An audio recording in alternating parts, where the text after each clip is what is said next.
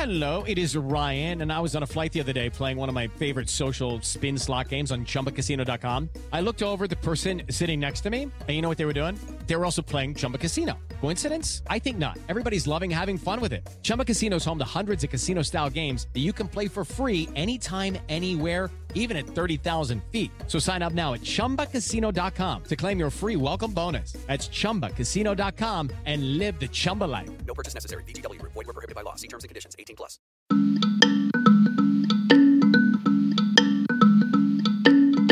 Our side has a rule of law problem because we really have not absorbed that at the end of the day, the law is whatever they want it to be.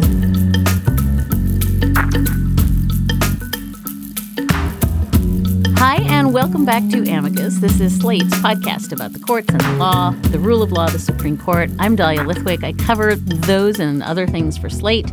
And since we last met, the justices have heard oral arguments in several cases, including one testing whether President Biden's loan forgiveness plan was constitutional.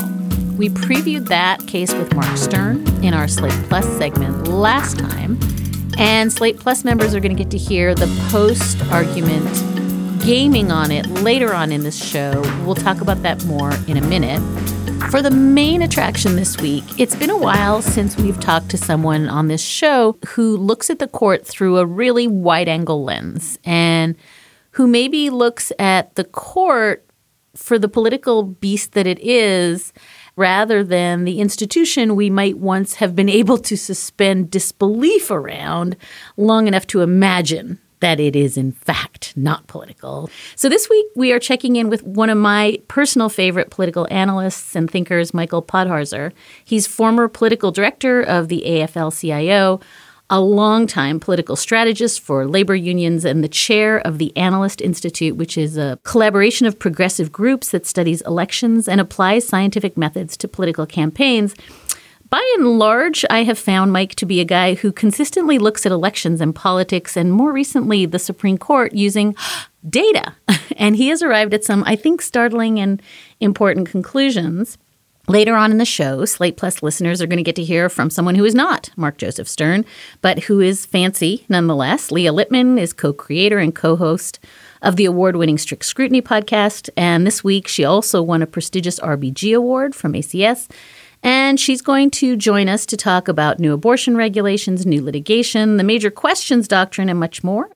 If you are not a Slate Plus member, go to slate.com/amicus plus to sign up. Slate Plus members get access to ad-free versions of all of Slate podcasts and access bonus segments from shows like this one, Slow Burn, Political Gabfest, and Slate Plus members never hit a paywall at slate.com.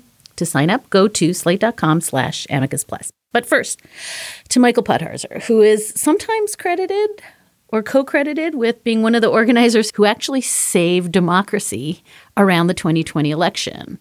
He was recognized as an early leader in data-driven politics in his book, The Victory Lab, and in a private newsletter that he's been sending out to a small group of activists, he's applied his big brain to issues of voting rights and labor and organizing, and most recently, a lot about the U.S. Supreme Court. He recently left the AFL-CIO after 25 years, which is one of the reasons we get him here today. He's able to speak and write freely in this new chapter, and I'm so incredibly grateful that he's here to help us understand more globally how to think about the Supreme Court and the ways it is warping the democratic system that we think we live in. So that was a huge wind-up, Mike. But welcome to the show. I'm glad to be here. Long-term listener, first-time podcaster. Mike, I think I want to start in an unlikely place, but one of the things that I've been reading in your newsletter, with increasing, I think, ferocity in the last few months, is a critique of the way we cover the court itself.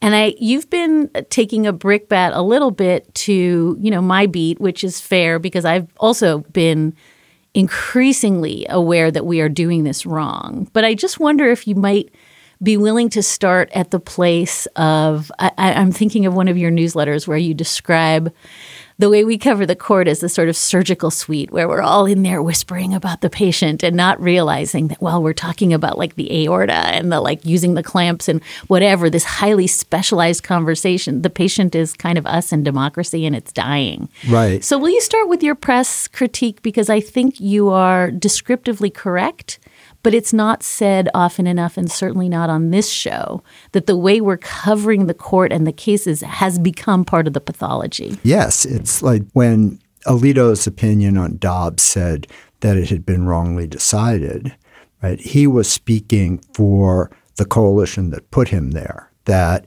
essentially believes the 20th century was wrongly decided. And it was sort of coalition of the business interests that had been working to repeal the New Deal and the religious evangelicals who were trying to overturn the rights revolution, all of the things that were gained in the 20th century. And the challenge in the coverage of the court is that it is as if that coalition has fired a bullet at sort of us at the heart of democracy. And what gets covered is the progress of the bullet today. And there's never a mention of who actually fired the bullet or what the actual intention is, right? And I think there's a great literature, and it's been in your work too, about all of the ways in which the Supreme Court has upheld property rights, have done really regressive things. I think we're actually in a new stage of that, in that we have a Federalist Society majority. We literally have 6 judges who were groomed and put there by an agenda. And it isn't just that there's a tendency to appoint conservative judges or something, which was bad enough. They're on a mission, and the mission should be covered. And also that what they do is so connected to the rest of what goes on over the last 15 years. So there will be coverage of Citizens United or Ruscio or those kind of cases within the context of voting or within the context of drawing lines. But what isn't seen with that sort of narrow perspective is that the combination of those decisions has allowed half the country to basically go back to one-party rule in mostly the South. And that because of the representatives they elect, the senators, the idea that any of what they do can be undone by Congress is out the window, which means they're now the major legislating body in the country. And they're not covered that way. They've made more policy or undone more policy in the last decade than the Congress has made proactively in an even longer period of time. But none of that comes into it. And there's an artificial suspense about what they're going to do when they could not be more obvious about their intentions. So one slight pushback I guess I would have on the premise here is, isn't this exactly what the left wing of the court would do and would be doing if it were ascendant? In other words, I agree completely. You know, this is the FedSoc court, you know, bought and paid for in some sense with Federalist Society money. But would we be having this conversation if we were in the moment where Merrick Garland had been seated and Amy Coney Barrett wasn't there, but we had Ketanji Brown Jackson and another liberal? Is it not the case descriptively that both sides play this game? It's just that you and I are grumpy that our side is losing. I think that in one sense, at a very high level sense, it is true that our side is grumpy about what's going on. And this is a point that is very important in this moment because what I'm talking about is not so much the positive agenda of the left or the Democratic Party or that sort of thing. What I'm talking about is that over the back half of the 20th century, in a way that was fairly unprecedented in American history, there was a mobilization to make America a different kind of place, and that adhered to democratic rules, always small d Democrat. I hate that that's so confusing. But if you believe that the most irreducible thing we have to agree on is the core democratic principles of we all have an equal vote and those votes matter, then this is outside of that, right? And it's outside of it not because of a popular movement, but because of the resources of the people who put them there. It isn't organic. This isn't coming from the people.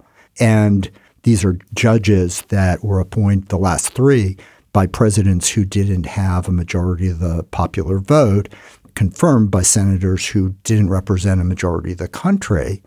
It's even more undemocratic than that, because what the courts are doing with a lot of these laws is undoing what America spoke loudly about to get done.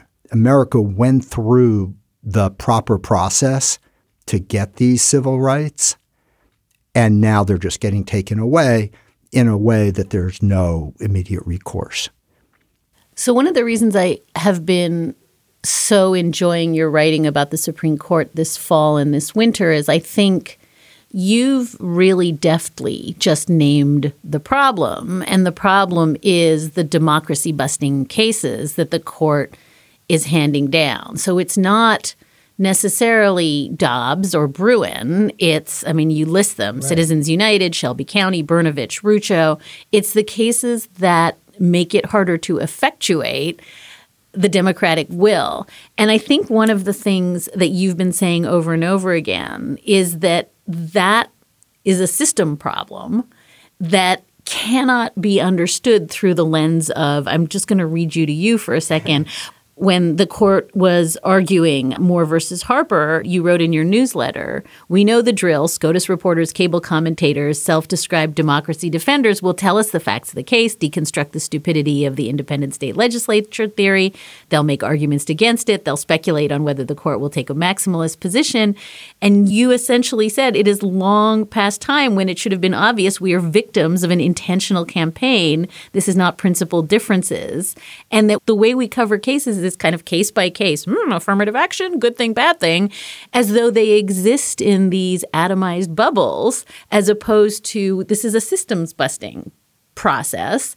And the way to look at that, in your view, I think, is through all of these democracy warping cases. Is that a fair assessment of what you've been trying to get at? Very much, yeah. But it also tries to make explicit that those six justices are playing for the same team that Mitch McConnell is, that Kevin McCarthy is, that Fox News is.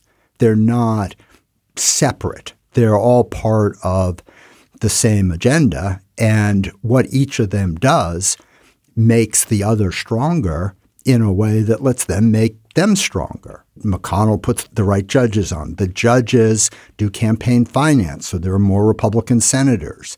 And the gerrymandering, so that Republicans can actually win a majority in the House. And then they prevent Biden from, and it is a cooperative endeavor. It's not them off in their robes, unaware of that, not understanding the way this is all part of the same thing. So this leads me to, you've written also a whole bunch about the ways this manifests in the states. And you have this line where you say, Shelby, Rucho, Brnovich, the court has had this outsized role in shaping what you called, quote, the reestablishment of authoritarian enclaves. And I wonder if you just walk us through that argument, because I think, again, it's data-driven and it's complicated, but I think that it helps us understand how you can be in a red state that simultaneously, I'm thinking of Kentucky or Kansas, renounces abortion by ballot initiative, but cannot get out from under complete red state control.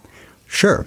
So it's a little bit different in places like Wisconsin, but in the old Confederate states, the states that did have Jim Crow laws, the process has been essentially the same. And one of the things that's important that I should throw in here is I'm not a fatalist about this. I don't think that this all had to be happening. I think that 2009 and 10, these forces hit the jackpot because of the backlash against Obama.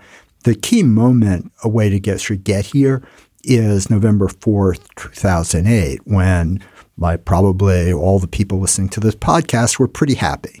And on that evening, McCain came on and graciously conceded that Obama won and began by saying that's an important positive thing for America.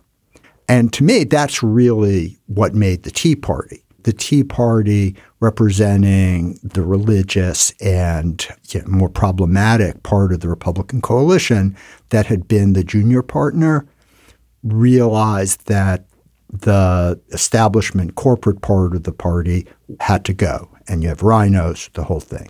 From that point on, Tea Party was all the racist things we experienced against Obama, but it was also a political project to purge the party of people like McCain. And because their first election was 2010, they hit the jackpot because they got 83 new people into the House that were there through Tea Party fury. And it was a redistricting year, so they were able to gerrymander the House, but more importantly, the state legislatures, so that opposition to them was never going to come, right? It wasn't possible at the state level. And since then, at this point in the old Confederacy, the split chambers in Virginia is the only split there. It is as red today as it was blue before the Voting Rights Act. And it's been completely recreated. We are taking a short break to hear from our sponsors. Hi, this is Dahlia Lithwick, host of Slate's legal podcast, Amicus. If you're listening to this show, you might be interested in Amicus's live show that we're hosting in Washington, D.C. on Tuesday, May the 14th. My colleague, Mark Joseph Stern, and I will be talking to some amazing guests, including Sherrilyn Ifill and a sitting state Supreme Court justice, all about how originalism, a relatively recently invented way of interpreting the Constitution, has taken over the Supreme Court and radically reshaped the law. It's been doctrinal rocket fuel for the conservative legal movement and facilitated the rolling back of abortion rights, the expansion of gun rights, and the obliteration of the separation of church and state. And as another wildly consequential Supreme Court term careers to its end, the court's originalists are on a tear. But there's something you can do about it, and we hope you'll join us in D.C. on May 14th to explore the possible pathways out of the current situation. Go to slate.com/Amicus Live for tickets. Hi, I'm Josh Levine. My podcast, The Queen, tells the story of Linda Taylor. She was a con artist, a kidnapper, and maybe even a murderer. She was also given the title the Welfare Queen, and her story was used by Ronald Reagan to justify slashing aid to the poor. Now, it's time to hear her real story. Over the course of 4 episodes, you'll find out what was done to Linda Taylor, what she did to others, and what was done in her name. The great lesson of this for me is that people will come to their own conclusions based on what their prejudices are. Subscribe to The Queen on Apple Podcasts or wherever you're listening right now. Let's return to my conversation with Michael Podharzer. So I think what I want to ask is, if this is true, if what you are saying is true, and that the engine behind this is partly the Supreme Court making decisions that go back to Citizens United, what's the fix? And I mean that with 2 parts. I mean, what's the fix in terms of how we re-engineer this so that it's doing what it's meant to be doing? But also those of us who are writing and thinking about the court in this, I think you're saying, kind of childish, I want to believe way. And again, I cop to it. I don't disagree with the assessment, but how would it look different? And I know that those two questions are totally different, so maybe take them sequentially. I think the essential part of the fix is not to jump into trying to think about what legislation we should pass or what kind of tweaking we need to do. Because if you understand what's going on, you realize we don't have the power to do any of that. The first step has to be acknowledging that this is what's going on. And an interesting case study here, right, is what happened in the last half of 2020 when the media went from covering Trump in a kind of both sides way. If he did something, someone had to be quoted as he was lying. If he was doing something, someone had to be quoted as to what he was trying to do. And that basically went away. And when it went away, everybody outside, like in the reality-based world, it concentrated everybody's minds. And we were able to overcome something for which, if we'd been sitting doing this podcast in February of 2020, I wouldn't have been able to answer, which is how are we going to get them to leave, right?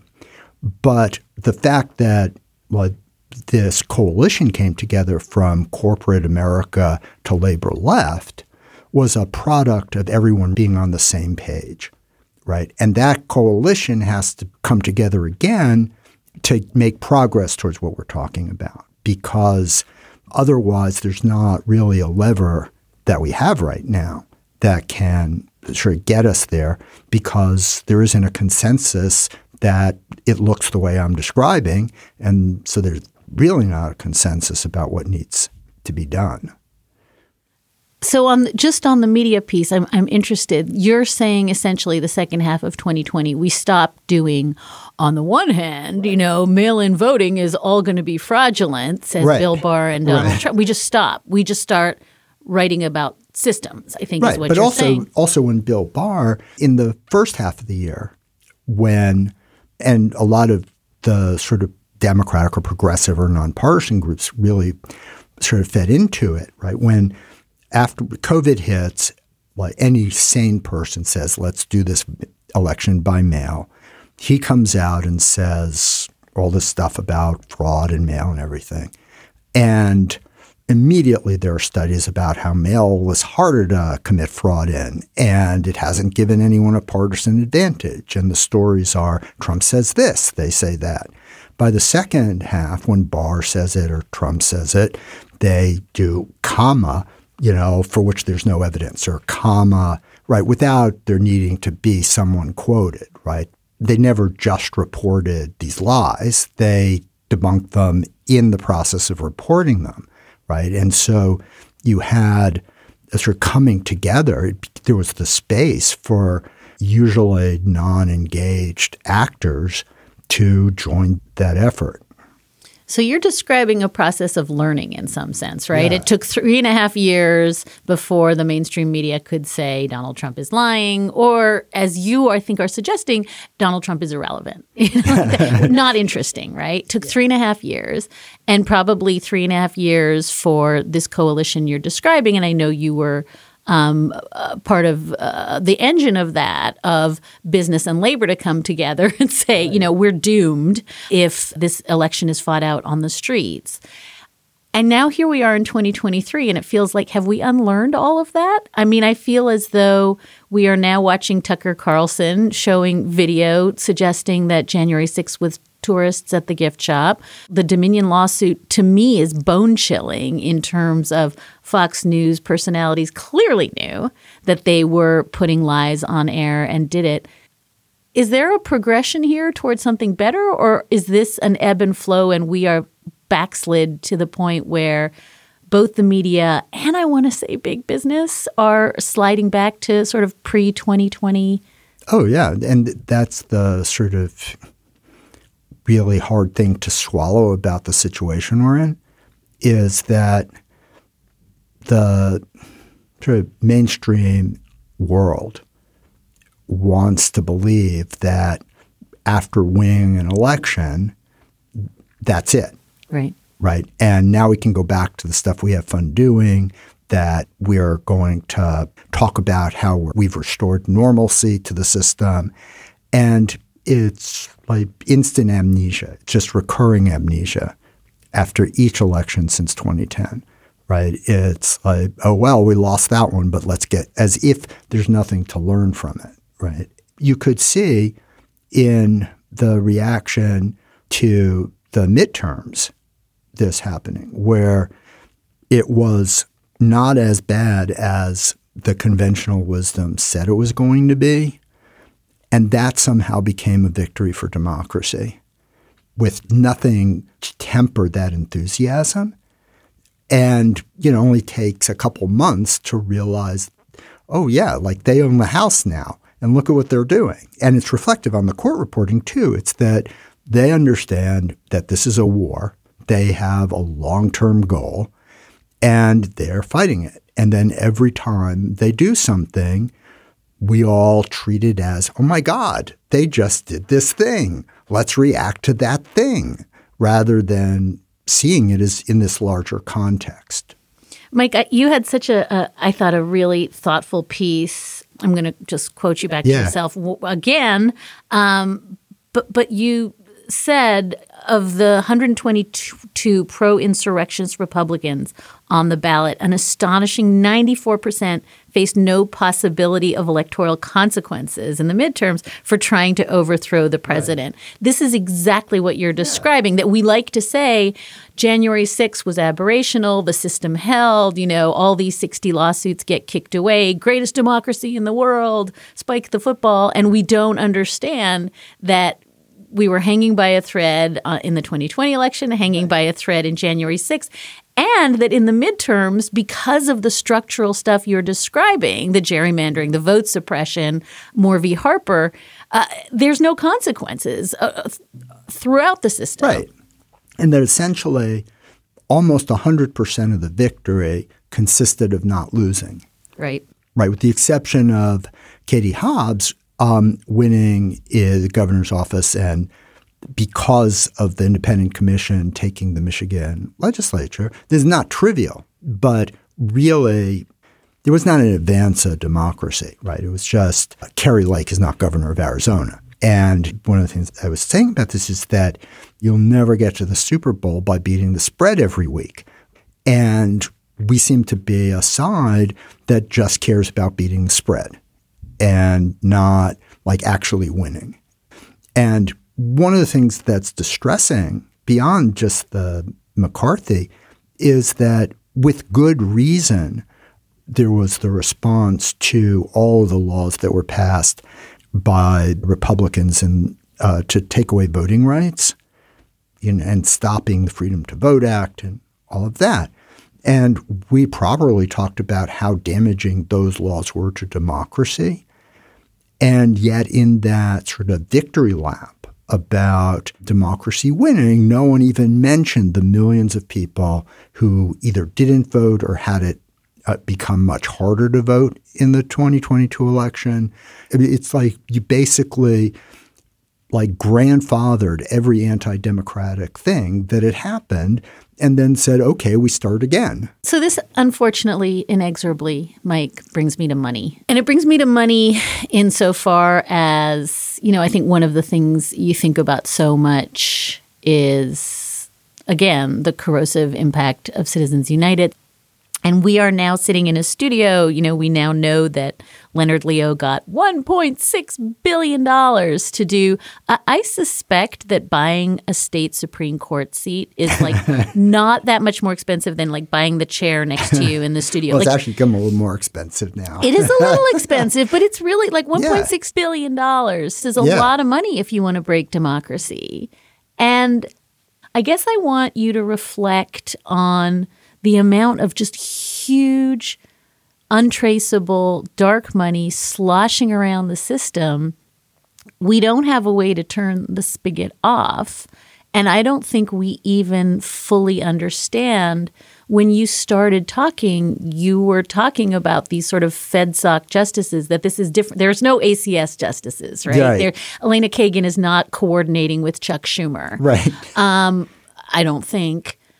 What do we do about the fact that this seems as though, I mean, I'm just looking at an article about Leonard Leo's going to start some like new cultural program to like make movies about, you know, old school FedSoc values. What do we do about the fact that one person seems to be in control of not just the FedSoc justices, but state Supreme Court races, and increasingly, I should say, vote suppression around the country?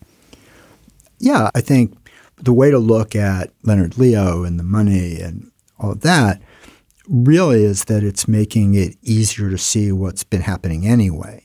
He didn't like invent a thing, right? I mean, someone had wanted $1.6 billion of value from him doing this, and that's who we should be paying attention to, is the people who are putting all this money in, not the people who actually get to spend it. It isn't really the issue. The issue is, to whom is it worth $1.6 billion for Leonard Leo to do these things? And the efforts to do the kind of project that we're talking about began the day after Franklin Roosevelt was elected. And for 50, 60 years, they went nowhere.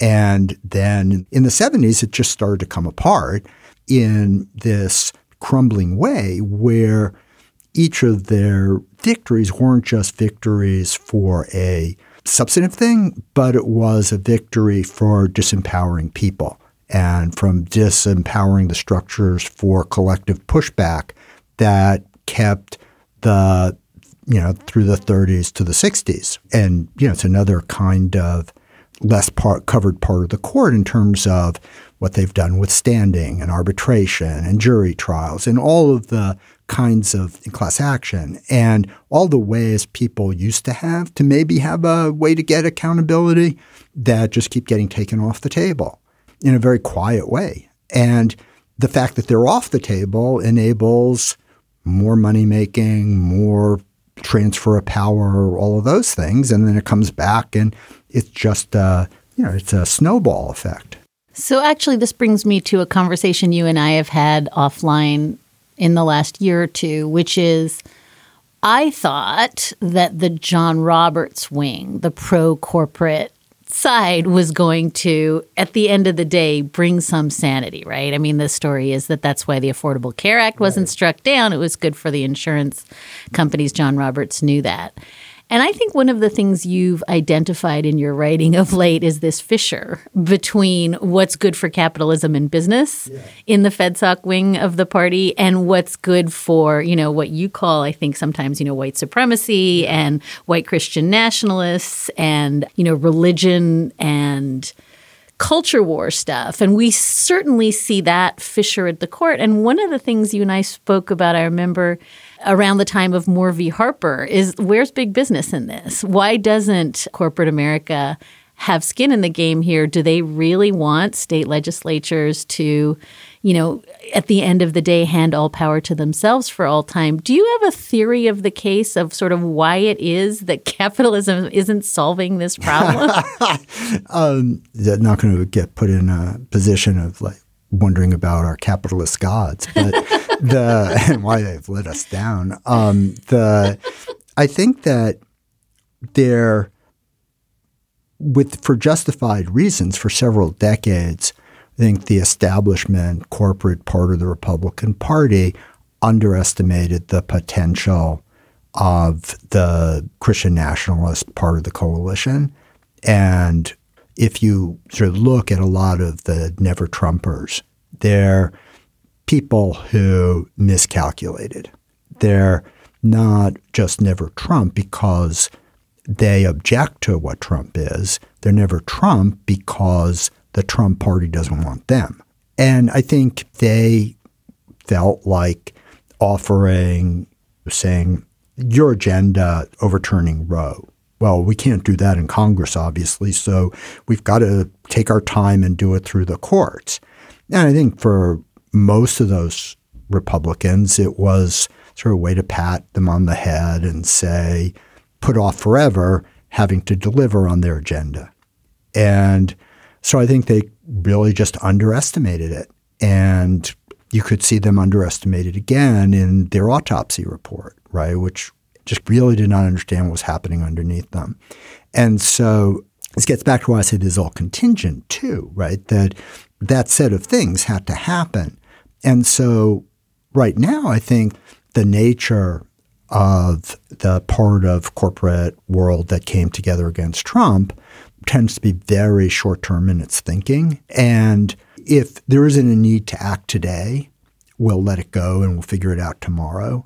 And I think that's how they've backed off. But I do think that the fact that it wasn't a cheerleading session in the oral arguments reflects that there are elements of the corporate part of the Federalist Society that are, having been burned, are a little nervous about giving these gerrymandered legislatures even more power.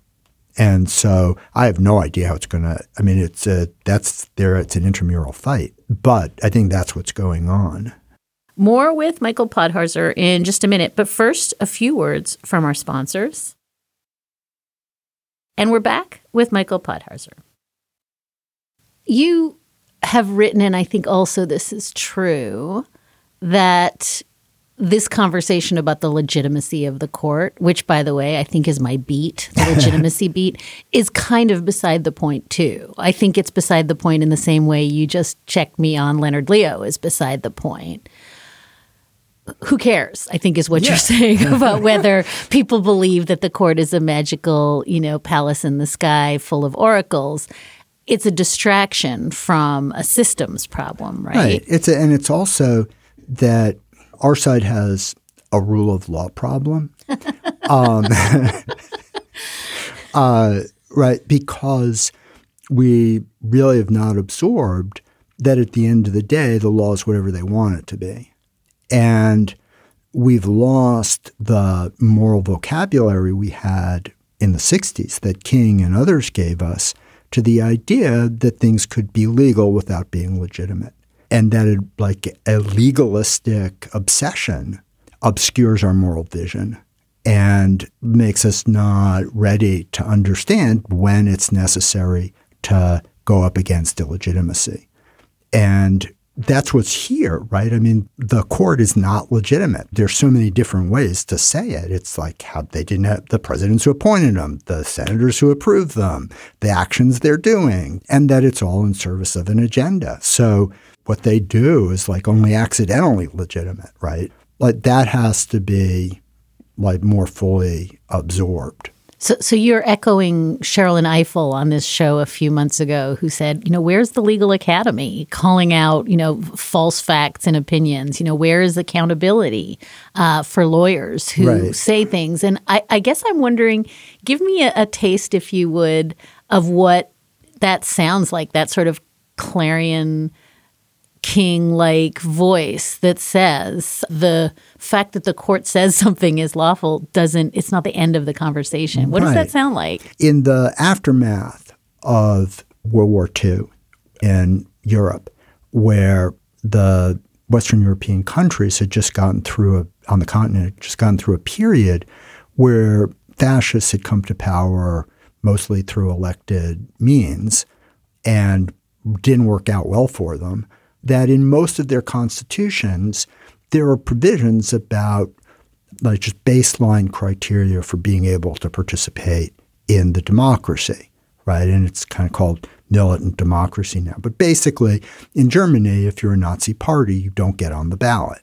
And there's an understanding that a big weakness for the way democracies have been thought about is if you give people who want to destroy democracy the same standing that you give people of any substantive point of view, then they're going to win. And that was, to me, one of the genius parts of the Voting Rights Act, which is that it was an anti-democratic act in a way, in the sense that it didn't deal with the fact that Southern legislatures would elect representatives who would pass laws to keep Black people from voting. And so it said that a bureaucrat in Washington could say, no, you can't do that. And so for quite a while, we were comfortable with the idea that something could have legal origins but be illegitimate. And that, to me, was a big part of what was devastating about Shelby, was that it went back to the Jim Crow era. Let's see what they do. And then, of course, we'll be able to fix it. There is no fixing fascist attacks on democracy after they've happened. I think there has been in this country in my lifetime an understanding of that and a willingness to embrace that. And that's what's sort of fallen away. And I think with, you listen to King's March on Washington, all those speeches, right? He's appealing to a higher legitimacy than what the Justice of the Supreme Court's doing. Right. That's William Barber. Yeah. And I guess I want to end this conversation by saying, I've said it a couple times, I'll say it again. You were sort of part of this coalition that came together to really war game out and troubleshoot what could happen in 2020 to set aside the election. I think that it is true that we are in what I think of as a kind of foot race between, demographics and organizing and, the sort of inherent sense that the bulk of this country, and I know you think about this, young people in this country are not super interested in fascism and authoritarianism. And as you say, these illiberal, anti-democratic machines that I think are strong to the point of possibly unbreakable. And I want, if we are in a foot race, where we have one side that is just, as I say, getting things on the ballot in Michigan and making sure that abortion rights are protected, or making sure that the Electoral Count Act is reformed so we can never again have claims that the vice president can set aside the election. Yeah, thank God that Kamala Harris is not going to be able to overturn the election. Right, exactly. That was a big win. Because she's been plotting that one. But these things are important. And the work that you did in 2020, I think, to build bridges between not necessarily folks who had common interests. All that's happening in one lane. And in the other lane, we have this sort of like Viktor Orban, really scary, I think fast-moving, illiberal impulse. I want you to tell our listeners why you think Team A is going to win. And I want you to tell them, I'm not even asking you to pray to the capitalist gods, but I'm just saying it feels to me in part inflected by what you said, which is that we are asleep. We just keep saying this is the greatest democracy in the world. The system held, I'll check back in 2024. What is happening that I don't know about that makes sure that those forces of coalitions, democracy, repair, broad-based groups of people who think that maybe authoritarianism and fascism are bad. What are they doing to outrun what feels to me like a really well-funded multinational enterprise to do away with democracy? I know it's a big question. Yeah, a little bit. I think it really is waking up. When it happens, it'll just happen. Think Tahrir Square. The defeat of this sort of problem is usually not a continuity, right? It's like something happens and that's the final straw, or people start to come to a different understanding of the world we live in. Putting aside, which is a big putting aside, because I don't think it's actually all of what you were asking, but in terms of the civil rights and abortion and all of those things, as you said with Kansas, Kentucky, all of that, soft power in this country is overwhelmingly against their agenda. And so their agenda lasts only as long as soft power doesn't mobilize itself. And that's why I pay attention to what the media is doing, because the media really either ignores or underestimates the importance they have in everything we're talking about. I'm going to say something that may sound like a little bit odd, but putting aside the people who were genuinely mentally ill that did the attack, January 6th, they were there because they actually believed that their country was getting stolen. Mm-hmm. And that's what people who believe their country is getting stolen look like, right? They are the people who threw tea in Boston Harbor, right? The problem is that there's no truth to it, right? But because their information system was completely 100% describing a reality in which Democrats were pedophiles and were going to take everything. I mean, their acts were rational if that's their worldview, right? They actually try to steal the election, and nothing happens on our side because there's this ambiguity about it in the media. There's maybe DeSantis will beat Trump, or maybe we'll win this election, or, right, there's no acknowledgement of what's actually happening in the country. And so from Citizens United to each of these steps, it's like kind of, that was kind of bad, but, we'll go back to what we're doing, right? And so the media just plays a huge role in that because it is team normal. It's team nothing to worry about this, or at least that there are two sides to it. And that makes it really hard to mobilize people. So this is fundamentally your critique of court reporting too, which is that if we amble into the court and say, affirmative action, yes or no, or the Indian Child Welfare Act, maybe good, maybe bad, what we are doing is playing a part in this. Treat it as though the system is normal, and we're having a sort of debate on the margins about the quote unquote case. And what you're saying is, no, but actually the system is a pipeline to more breaking of democracy. It needs to be written and thought about that way. Right. And that's the critique of the political press too. Yeah.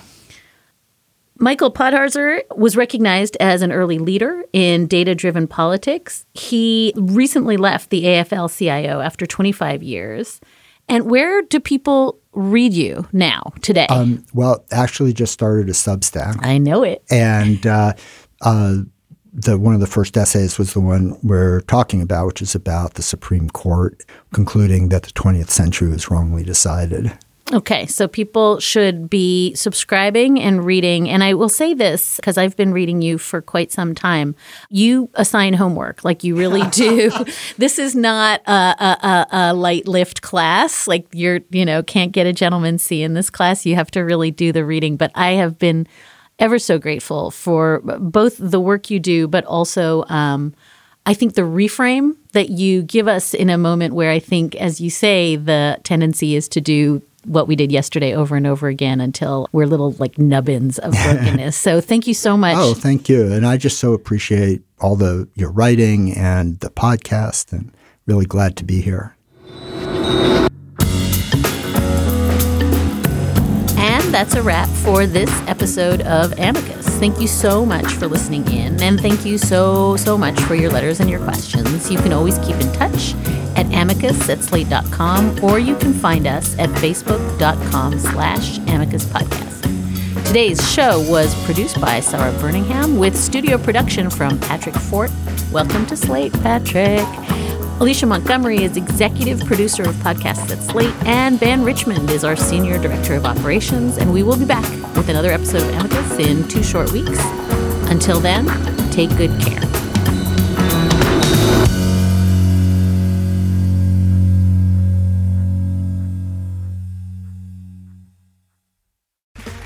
Okay, round 2. Name something that's not boring. A laundry? Ooh, a book club. Computer solitaire, huh? Ah, sorry, we were looking for Chumba Casino. That's right, ChumbaCasino.com has over 100 casino-style games. Join today and play for free for your chance to redeem some serious prizes. ChumbaCasino.com. No purchase necessary. Void where prohibited by law. 18+ terms and conditions apply. See website for details.